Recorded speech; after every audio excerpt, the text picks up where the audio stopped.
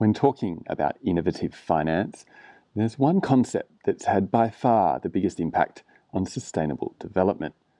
And it's not even that new. It took off in the early 90s, and it's been responsible for bringing financial inclusion to millions of the world's poorest people.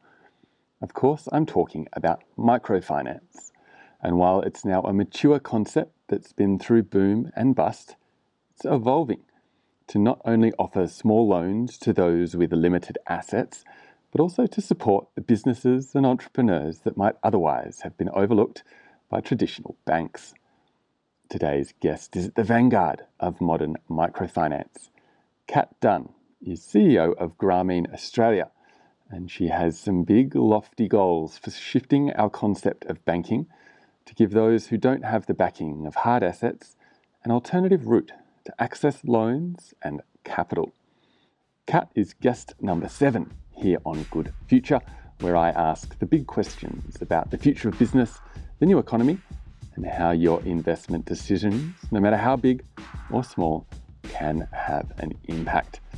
I really liked the flow of this conversation. Kat knows her stuff, and she filled a whole bunch of gaps in my knowledge about the subtleties of microfinance, how much impact it really has, and of course, how they manage the risk of default. But Kat also opened up about the big move she made, leaving a role with a major fund manager. She stepped off the corporate ladder and she took a leap of faith, following her heart and her need for purpose, rather than clinging to the security of a big salary. And if that really speaks to you, be sure to stick around until the end, when Kat gives us a rundown of another personal project she's working on called Fear of Failure, or F-Off, which runs events and mentoring about how to push through the fear that's getting in the way of your goals. All right, I'm keen to dive into this one. If you enjoy it, leave me a review on iTunes so I know you're out there, or jump onto my website at johntreadgold.com, where I've written some short articles from each episode that wrap up the key concepts, as well as including any links that were mentioned. And of course, the details of all my guests' book recommendations are there as well. Enough out of me. Here we go.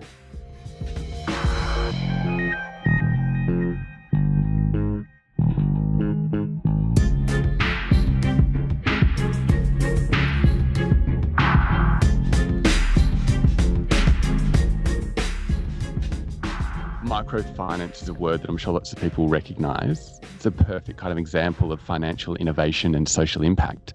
Can you give us a rundown of how microfinance has evolved and maybe explain how it differs from a standard loan? Microfinance, certainly in the Grameen Australia universe, is the model that's been developed by Nobel laureate Professor Muhammad Yunus. And the problem that he was initially solving was when he was in Bangladesh, he would see that even though he's teaching this traditional type of economics at the university, he's walking outside and there's people dying of starvation. And it really pronounced to him how the theory wasn't helping these people meaningfully in practice. And the problem that it really solves for, unlike in traditional banking, is for poverty and financial exclusion. The microfinance model is different to traditional banking because there's one thing that banks will always need a borrower to have, and if they don't have it, they won't get lent to, and that's something called asset collateral. And that was the challenge for many of these low-income people. If they didn't have the cash flow and the assets, they weren't able to get the loan to actually have a chance at lifting those up. What Professor Yunus has done in terms of this model is, instead of asset collateral, he thought, well, the problem that the banks or lenders need to solve is how do I incentivize to get my money back? And there's other ways other than punishing people with the threat of default to get their money back. And that is incentivizing them to repay. So if the purpose is to solve for poverty and financial exclusion, how do we incentivize them to repay so that they know they can climb out of that situation? Well, why don't, instead of asset collateral, we get a group of people together and use something called social collateral?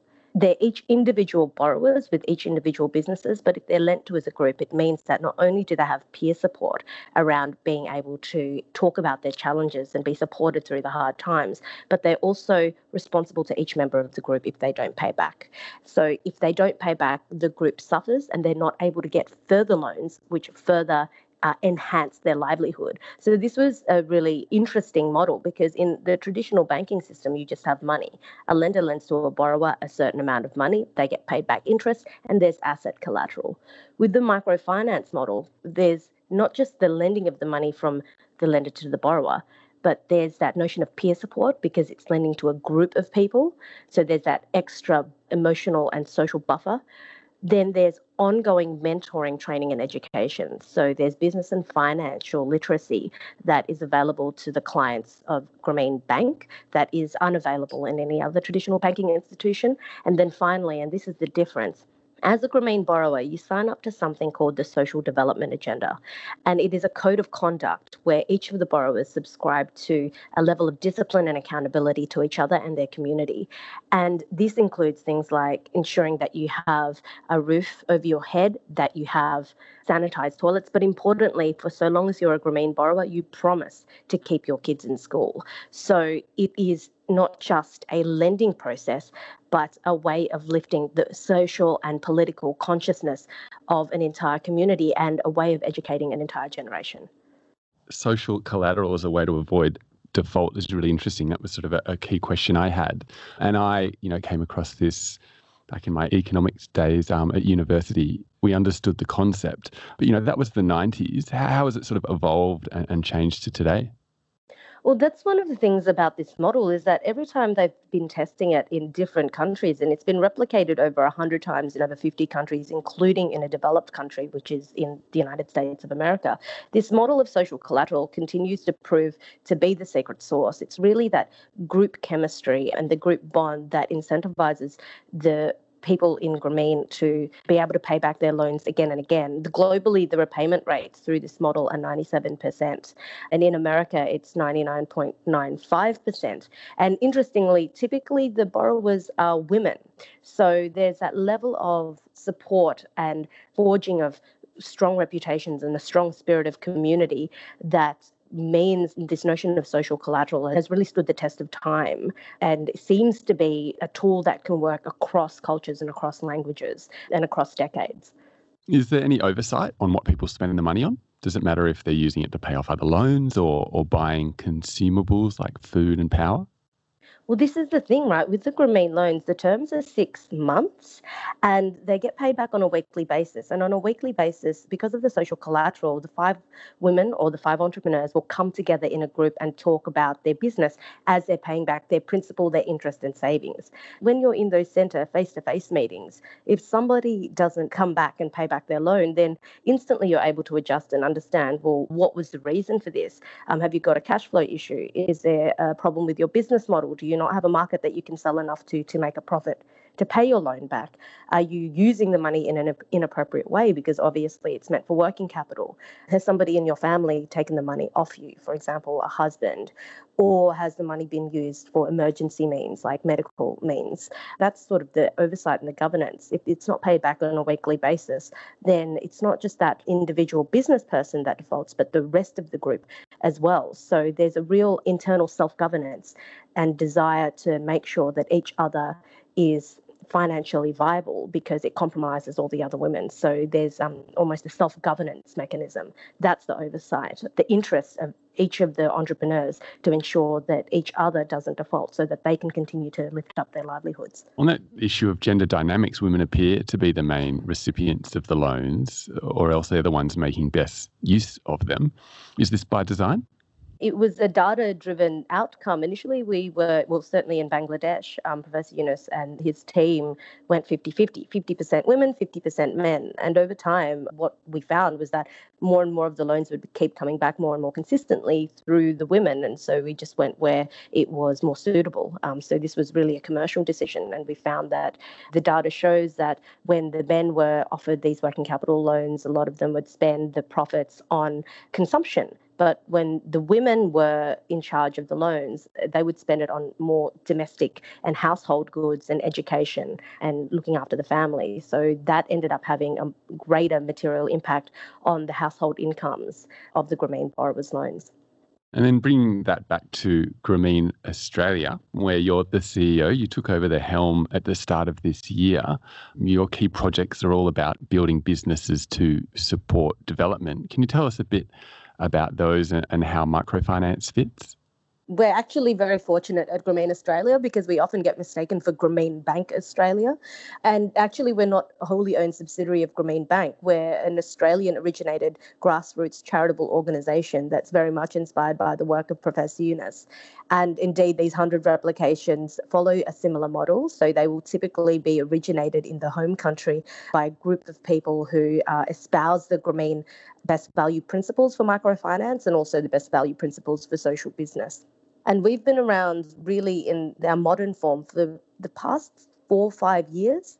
Originally, we were an overseas aid vehicle with our primary projects in the Philippines and in Cambodia. But the reason I was hired this year to be the Australian CEO is that we're investigating bringing Grameen styles of microfinance and social business to Australia. With our existing projects, we've got 2 in the Philippines and in Cambodia. The Philippines is your traditional microfinance as a social business. So over the past 4 years, we've now been helping over 8,000 borrowers in over 250 centres to use microfinance as a way to increase their livelihood. And we've also now recently launched a social business hub where we have a sponsor, Oceana Gold, who's sponsoring a social business in the north of Manila, where micro entrepreneurs are growing organic vegetables, a piggery, a chicken farm and organic mushrooms in order to increase their livelihood. But in urban Manila, what most people don't realize is that because the Grameen model is usually, well, Grameen means village, and it's usually deployed in rural or regional areas, often people are surprised that we're actually working in Metro Manila. But in fact, there is a huge population of urban poor in Metro Manila that most people don't know about. And so we're tackling that problem as well as working really closely to break even by 2019. And that's helping over 20,000 borrowers in the next 2 years, which we're really excited about.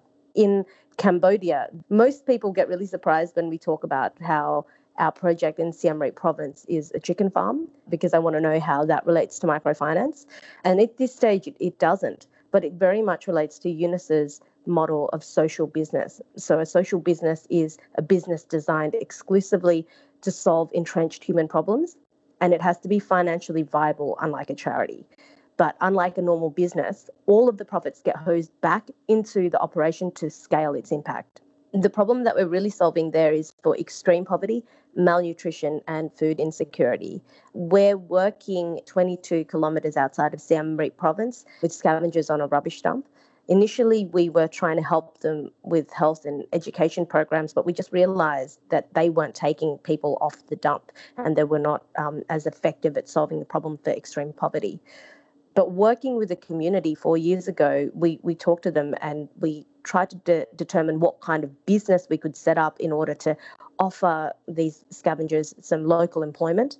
And we realised that the best way to be able to do that was to organise the Khmer chickens in the region and organise that into a viable social business chicken farm where we could then employ and hire scavengers and take them through something called our livestock training program, which teaches them to become poultry operators. We've taken 100 scavengers through that program and have now employed on a full-time basis 25 over the past 4 years. And so many of them have gone through the ranks now, developing their skills and getting into leadership positions on the farm. Some of them are now being promoted to, one is the deputy farm manager and the others are co-assistant deputy farm managers reporting to him. And they've taken their income from $1.50 to $2 a day on the rubbish dump to $300 a month, which is a significant increase. But even more than that, we're extending this chicken farm to scale it so that it can impact the local villages through our outgrower rearing program. What that means is having a second farm that we're building, which will be a layer farm where chickens will lay eggs, and the eggs, instead of being reared by Grameen Australia, will be reared using our practices by the local villagers. And once the chickens are at selling age, then they'll be able to be sold back into the market that we've now created, which is quite exciting because Cambodia's being propped up by a booming tourism market, thanks to Angkor Wat, which means that the demand for chickens, good quality chickens that are well vaccinated with good biosecurity and are quite healthy, the market demand for that has gone up. So we're very excited about being able to create that market for the local community. It's like a fully integrated ecosystem. You're sort of providing the finance at one end, and rather than just letting it flow out to where it might, you're directing it with the enterprise. Is that kind of how it fits, that just sort of building the systems a little bit deeper? 100%. And so it's really got the impact of structural change, not only structural change for the poultry industry because of the practices that we're starting to bring into Cambodia to ensure that chickens don't die prematurely, but also from an economic perspective, really reorganising where some of that wealth that comes into the Siem Reap province due to enormous attention of Angkor Wat. You would think that the enormous amount of wealth generated by that would go into lifting up the GDP of that particular province, but actually it gets redirected into the wealthier areas like Phnom Penh. And so what we're hoping to do is capitalise on that market and help to keep some of that wealth in the community by selling goods into the market that are highly attractive, but that are being produced by the local community based on the poultry farming practices that we're helping them to develop and scale. That issue of profits and capital leaving the area, is there potential there perhaps for microfinance if it was big organisations for those profits to get pulled out? How do you sort of measure the impact of whether the loans, have reduced poverty and that sort of thing? Is it easy to make those correlations? It's certainly not easy because it's quite complex, but one of the things that we've really started doing, and it's something that we have been thinking about for a long time, and it's still in its nascent stages, but obviously how do we actually measure the impact of these loans? We know that they're going into businesses in the form of working capital, and we know that it's being used for working capital, and a signal of that is that the loans get repaid. The income is obviously being generated. But then what next? How do we know that there is a flow-on effects? There's a couple of measures that we've started to look at, and it's still in the very early stages, but this is in the Philippines now. One of the projects that we have is sponsored by Telstra Foundation Philippines. It's a school. They put in microfinance to help the parents create a cooperative so that they can make a profit, because the challenge with this particular school in the area that it's in is that many of the kids will leave school to start working because the parents can't afford to keep sending them to study. So we're measuring not only the increase of household income from the start of the project, and our latest report said that it was an increase of 25%. We're also measuring the increase in business assets in the families, and the latest report shows that it's 30%. But the more important indicator is how much of this income is being spent on educational spend. So things like uniforms, lunch money, school fees. And there's been an increase in 45%, and that's correlated with the number of children who have decided to stay in school instead of leaving. So they're really promising results, but we need to have a greater period of time that we're looking at, and we also need to get it out of its nascent stages. But some of the other indicators we look at is what are the conditions in the household, the nature of the pots and pans and the household goods being used improving. Where there was a house that didn't have a roof, does it now have a roof? But also leadership qualities. So there are many women who have started off in our program that have become very shy, and then towards the end are starting to speak up more in the centre meetings and starting to lead them and starting to put their hand up to be involved in the local neighbourhood societies. So those are some measurements that not only is the economic conditions improving, but also the social conditions. And financial inclusion has always been that element that I think is so key to microfinance, bringing these opportunities, these services to the unbankable. And that's clearly, I guess, what you guys capture in that sort of data. And looking at sort of the details a little bit more, the financial theory would say that small transaction costs are going to push interest rates up. Is that kind of the case? Are there safeguards against bad operators becoming loan sharks and that kind of thing? Well, this is the real problem with microfinance. When it gets into the hands of people who don't have the spirit of solving for the problem of poverty, they use it and see it's another business model to make money for themselves. And we absolutely do not condone that type of behaviour, but some people will take advantage of a new product that they see. And from our perspective, we absolutely do. So we've got internal controls with our loan officers and our credit committees, but also we make sure that our interest rates, so for example in the Philippines they're 1%, And in Grameen America, they're 10%. They're a little bit higher than your traditional working capital bank business loans, but that's because the nature of microfinance is a little bit higher. When you think about the educational training and mentoring costs, it's a slightly different model to just pure cost of financing. And so that's why the interest rates are a little bit higher, but they absolutely have to be capped at a certain amount. They can't go further than that, because the principle of social business is that it's meant to solve the social problem and be financially viable. So you have to have interest rates in order to be financially viable and fund your own expansion.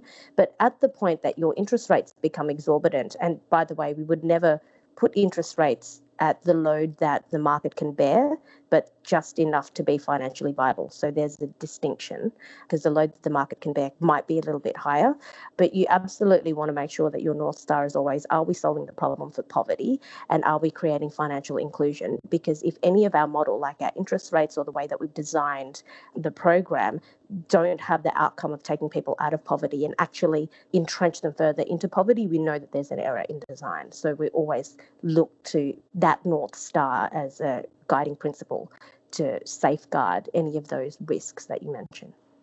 This field hasn't always been your calling. In a past life, you were a lawyer. Can you tell us about the journey from the corporate life to looking after Grameen Australia? I'd love to be able to say, for the sanity of my 18-year-old self, that it was all well designed and it happened in a sequential fashion. But it's absolutely not the case. It was very much a series of really fortunate, almost serendipitous opportunities that came across my path that I ended up taking. I originally started off my career at Clayton Utz, which is a national law firm, as a banking and finance lawyer.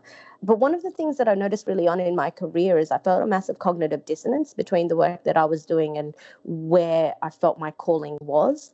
I think very much when I was younger, I did get sucked into the groupthink at law school. I originally wanted to be a human rights lawyer, but all of my friends were moving into commercial law. And so I just ended up going with the flow and ended up applying for all these commercial law jobs, not really knowing what it was at university, and finding that although it was still law, it wasn't really the areas that I felt my calling really was. And I experimented with lots of different careers. I went from one end of the capital market spectrum, which was debt capital markets, to the other end, which was equity and M&A and private equity. And then I ended up in-house at a fund manager, that's Perpetual Limited, thinking that now that I'm in a more commercial entrepreneurial career, that this was going to be my calling. And for some time there, it was a wonderful job. It gave me amazing opportunities.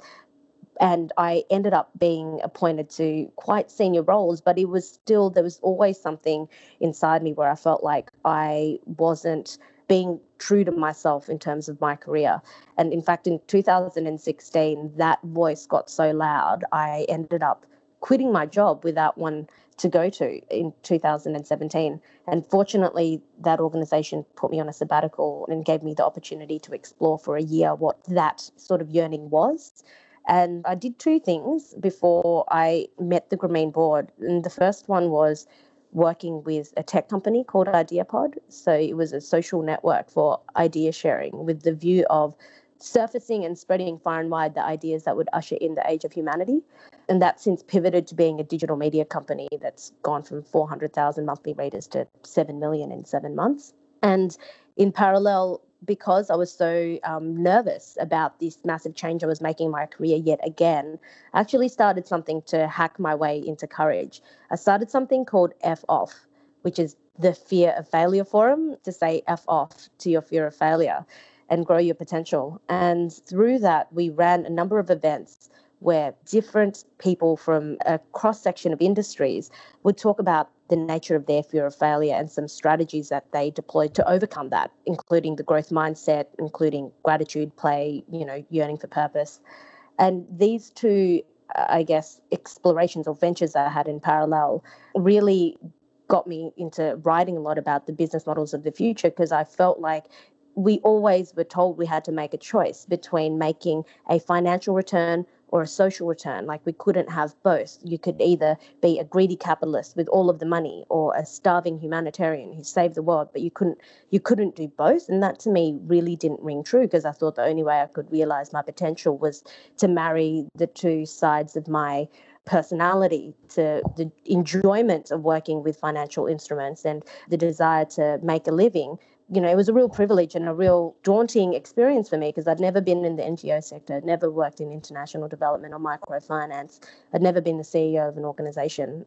But I think now looking backwards, I can see how the career that I had, even though it may have looked unusual, brought together the kind of skills that I needed to be able to be in this role now, for which I'm super grateful. It's one of the best jobs I've ever had. It's the best job I've ever had. You took the leap and you did land on your feet.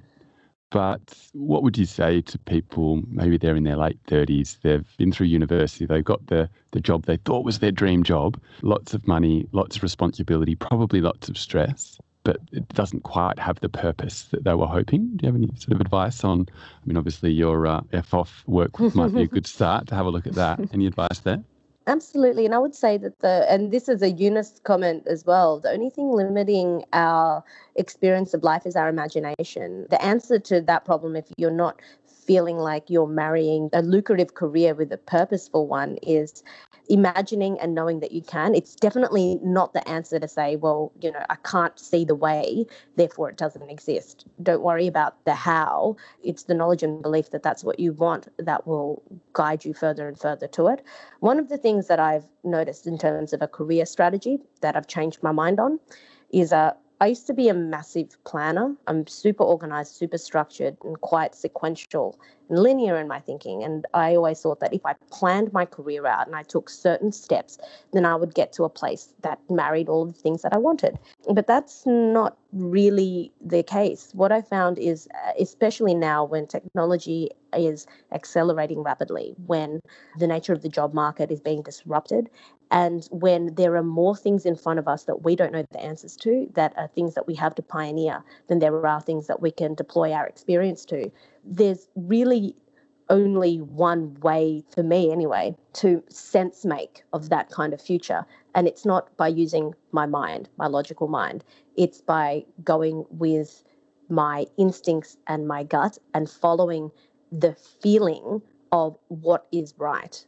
Is this conversation with this person that is outside of my domain? Does it feel right? Even though I know nothing about microfinance, should I still be having a conversation with that person, or will I self-sabotage and cull myself out of the opportunity by using my mind and saying this is an illogical next step? Because for me, jumping out of the plane and building the parachute on the way down was one of the best decisions I could have made. And it was daunting and it was frightening, but it was never letting go of my conviction that you could marry those two options, even in the absence of any proof, because I think those opportunities get attracted to you if you send signals that that's what you want, and it can be formulated or formed up in a way that you didn't expect.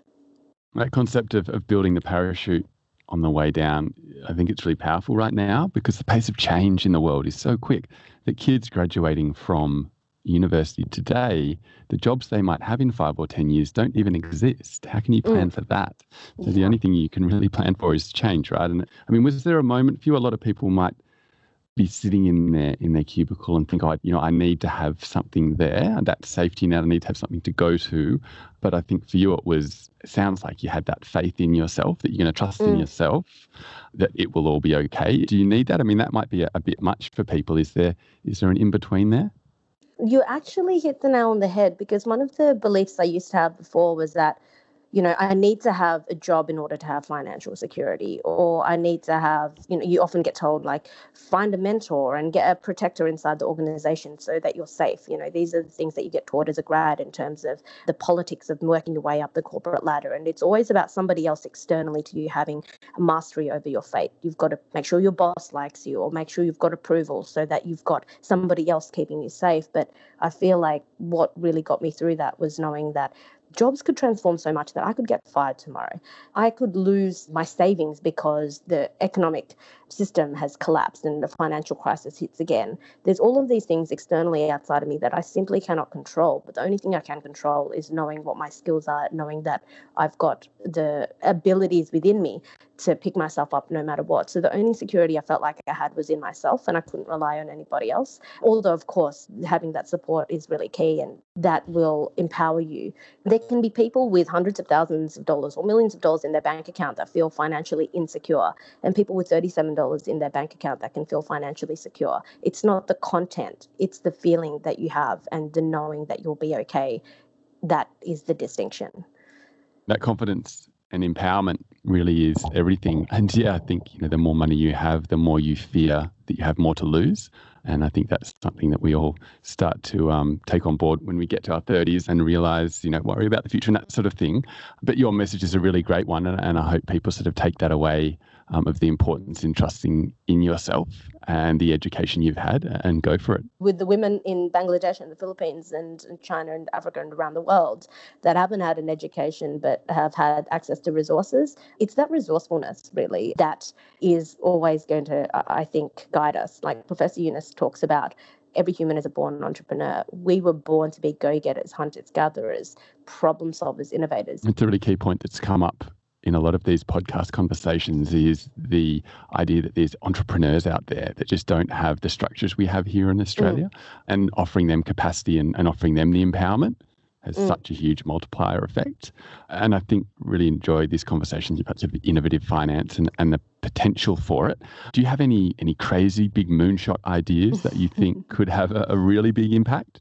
Absolutely. And especially in the context of the Banking Royal Commission, there's one idea that Professor Yunus has been talking about for 40 years, and that is that we're not going to solve this problem of poverty with charity. We're going to solve it by creating two banking systems. I often get asked this question, well, how do you look at the credit risk of these borrowers? Because they're quite credit risky. Like, how do you protect against it if they don't have asset collateral? And that's absolutely not the right thinking, because in the context of somebody who's capital poor, they're already at the floor. It's not about looking at protecting against credit risk. There is credit risk.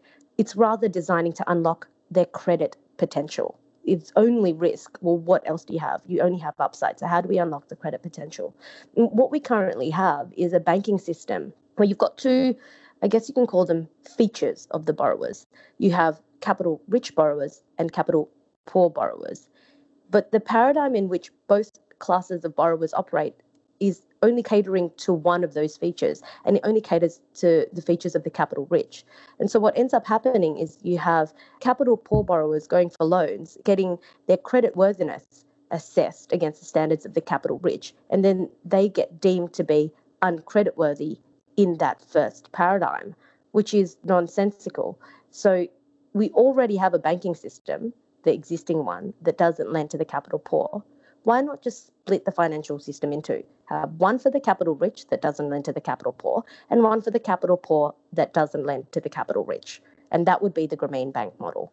Having two banking systems, one for the capital rich and one for the capital poor, could very well solve some of the challenges that we're facing with the Banking Royal Commission and the fears that even further regulation is just simply going to trickle down to those people who are already financially excluded. I think we need to think about the model in a completely different way. Instead of shoehorning excluded people into a system they're already excluded from, create a second system. Microfinance is facilitating that in less developed countries. Is this idea for something like Australia that we still do need that despite sort of the broad wealth, that there are people at the bottom that are being left out? Certainly. And in fact, this challenge was levelled at us 10 years ago when we started Grameen America. People would say, well, it doesn't work in a developed country because you've got safety nets there and prosperity there that doesn't give rise to microfinance working. But actually, that's not the case. What we've seen over the past 10 years is that 100,000 women have now become borrowers of Grameen America. $1 billion worth of loans have been issued. 20 different branches have been set up, and the repayment rates are 99.95%. And even in Australia, even though we are a prosperous country and we've enjoyed this unbroken economic boom for the last 2 decades, spurred by our mining industry, we've still got 17% of Australians who are financially excluded. And that's the people who are underbanked, have low income, and under or unemployed. And so you do have really large pockets of society that can't get access to banking and financial products. And so what we're actually doing now is, with the help of the founding CEO of Grameen America, Grameen Australia is investigating the viability of a Grameen style of microfinance here. We were actually asked by community to see whether it could be a suitable financial intervention. And they are the communities of Grafton in regional New South Wales and Broadmeadows in Melbourne in Victoria. Obviously with social business, the model needs to be financially viable. So we know, because one of our board members has written the PhD on the viability of a Grameen style of microfinance, that there is a market here. And we also know, with the existence of existing microfinance operators, that there is a market here. But penetration is only 5%. So what happens to the other 95% of that market that are unserved? Is that a market that Grameen Australia could be able to service? And those are the kinds of questions that we're looking at now in our feasibility study, as well as how do we do this in a financially viable way. It sounds like the demand is there. Are there regulatory hurdles in Australia? Oh, massively, massively. There's several. They mirror the Grameen America challenges. So things like privacy laws, and being able to share your financial data with other people. There's obviously much more stringent business regulation hurdles that we need to look at for the micro entrepreneurs. But from a macro perspective, in Australia, and the way for us to really quickly become financially viable isn't just recycling the loans that come back and having philanthropic or grant capital, but also being able to deploy the savings that comes out, because savings is a key part of the Grameen model.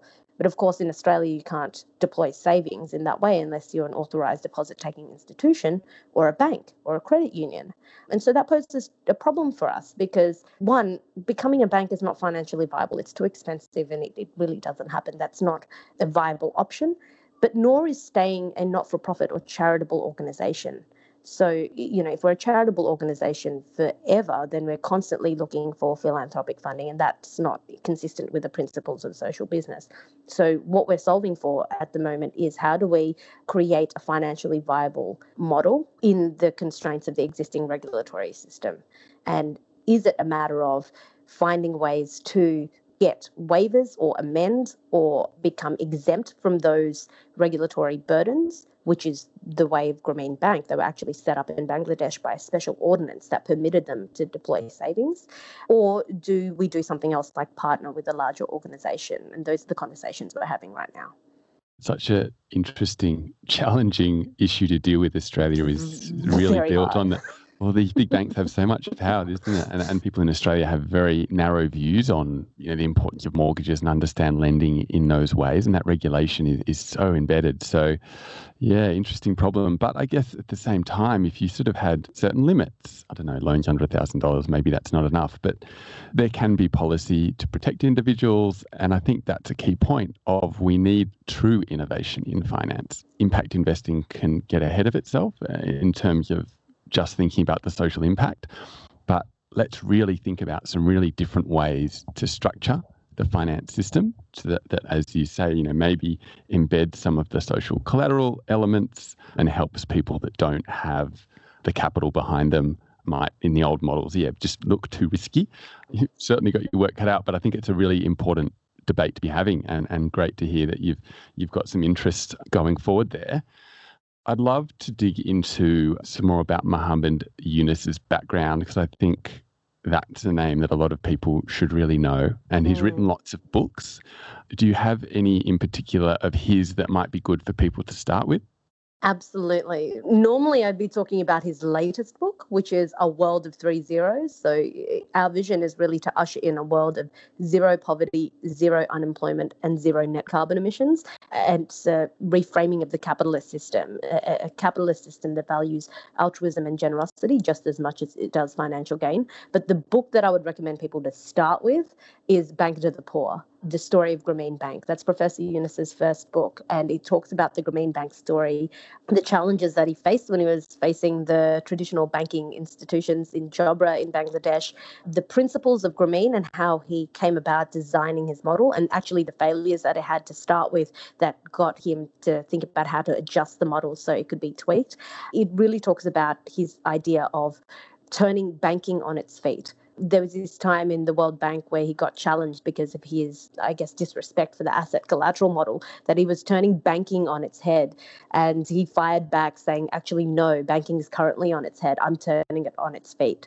So The Banker to the Poor is a phenomenal book by Professor Muhammad Yunus. It tells his story about setting up Grameen Bank and then winning the Nobel Prize as well. Good stuff. And do you have any other recommendations generally for sort of the world of development and innovative finance or even broader? One of my recent books or theories that I'm really fascinated by is by a man called Doug Rushkoff. He wrote this book called Throwing Stones at the Google Bus: How Growth is the Enemy of Prosperity. I really enjoy this thinking because it challenges our notions, or I guess our common wisdom, that our system has to be based on infinite growth. So that's one I would absolutely recommend to people to read. What a title, Throwing Stones at the Google Bus. That's quite great. Does that relate to the bus that sort of buses people from San Fran to sort of Silicon Valley to the Google office, and you've sort of got a bit of income inequality on all those sort of elements? Yeah, I mean, I don't want to spoil it for people, but this book and Professor Yunus's ideas also challenge the idea that growth is just the exclusive pathway to prosperity, because we see phenomena that can't be explained by that concept. Like, even though we are increasing our GDP year on year, why do we have these instances of isolation, depression, and loneliness increasing in both America and Australia? And if we have all of this growth in technology, then why do we still see that more and more people are feeling disconnected and not connected? And so it's a worthwhile inquiry into the unintended consequences of growth and how growth in and of itself isn't just the pathway to prosperity. We need to think about something else.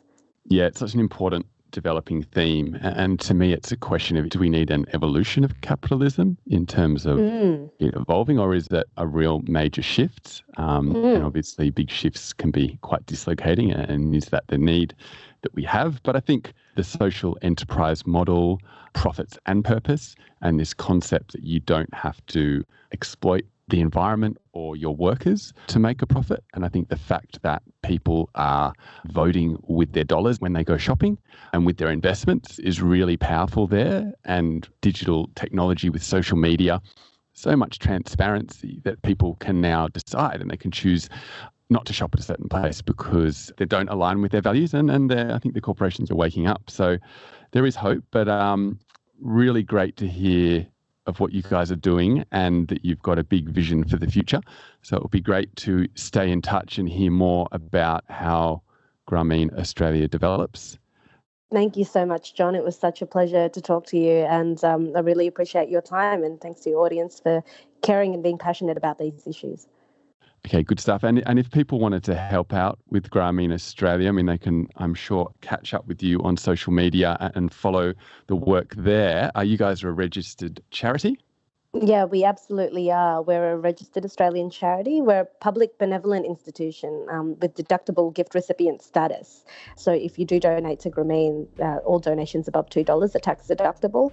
And you can find us on grameen.org.au. That's GRAMEEN.org.au. And for those people who are struggling to think of what to get for somebody for Christmas, somebody who might have it all, why not think about giving them the gift of legacy? Donating $50 a month on behalf of this person could greatly impact people in the Philippines and Cambodia and Grameen Australia.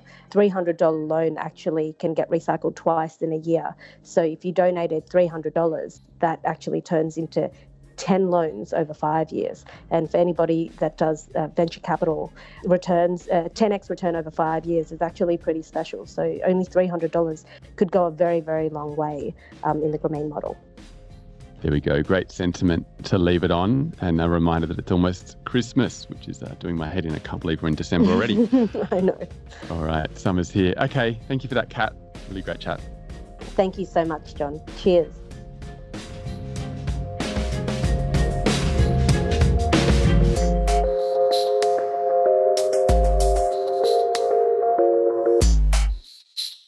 And certainly with FOF, that's great. Is that still operating? It is. I'm actually having a conversation with my co-founders on Tuesday because we went on a bit of a hiatus this year due to my job change and their job and life changes. So what I want to do next year is continue with FOF, but I've actually evolved it, not just to being events-based, but I'm also turning it into a coaching program, because one of the things that I have realized people have a fear of failure around is, I guess it's threefold. It's a particular situation, it's conversations that are hard to have, and it's a transformation in the areas of life, career, and relationships. And so what my vision is for it is to be able to run an FOF masterclass for, say, a half day for people to really drill into their fear of failure. Those that want to go a bit deeper can go through a 12-week courage accelerator that goes through habits, mindsets, challenges that they can go through to really hack their way into courage. And then finally, a coaching program. So I actually coach CEOs and people in transition. So people who are really keen on having sort of a long-term experience with transforming their fear can go through that coaching program as well. And so that's something I do on top of Grameen in the other 40 hours of the week.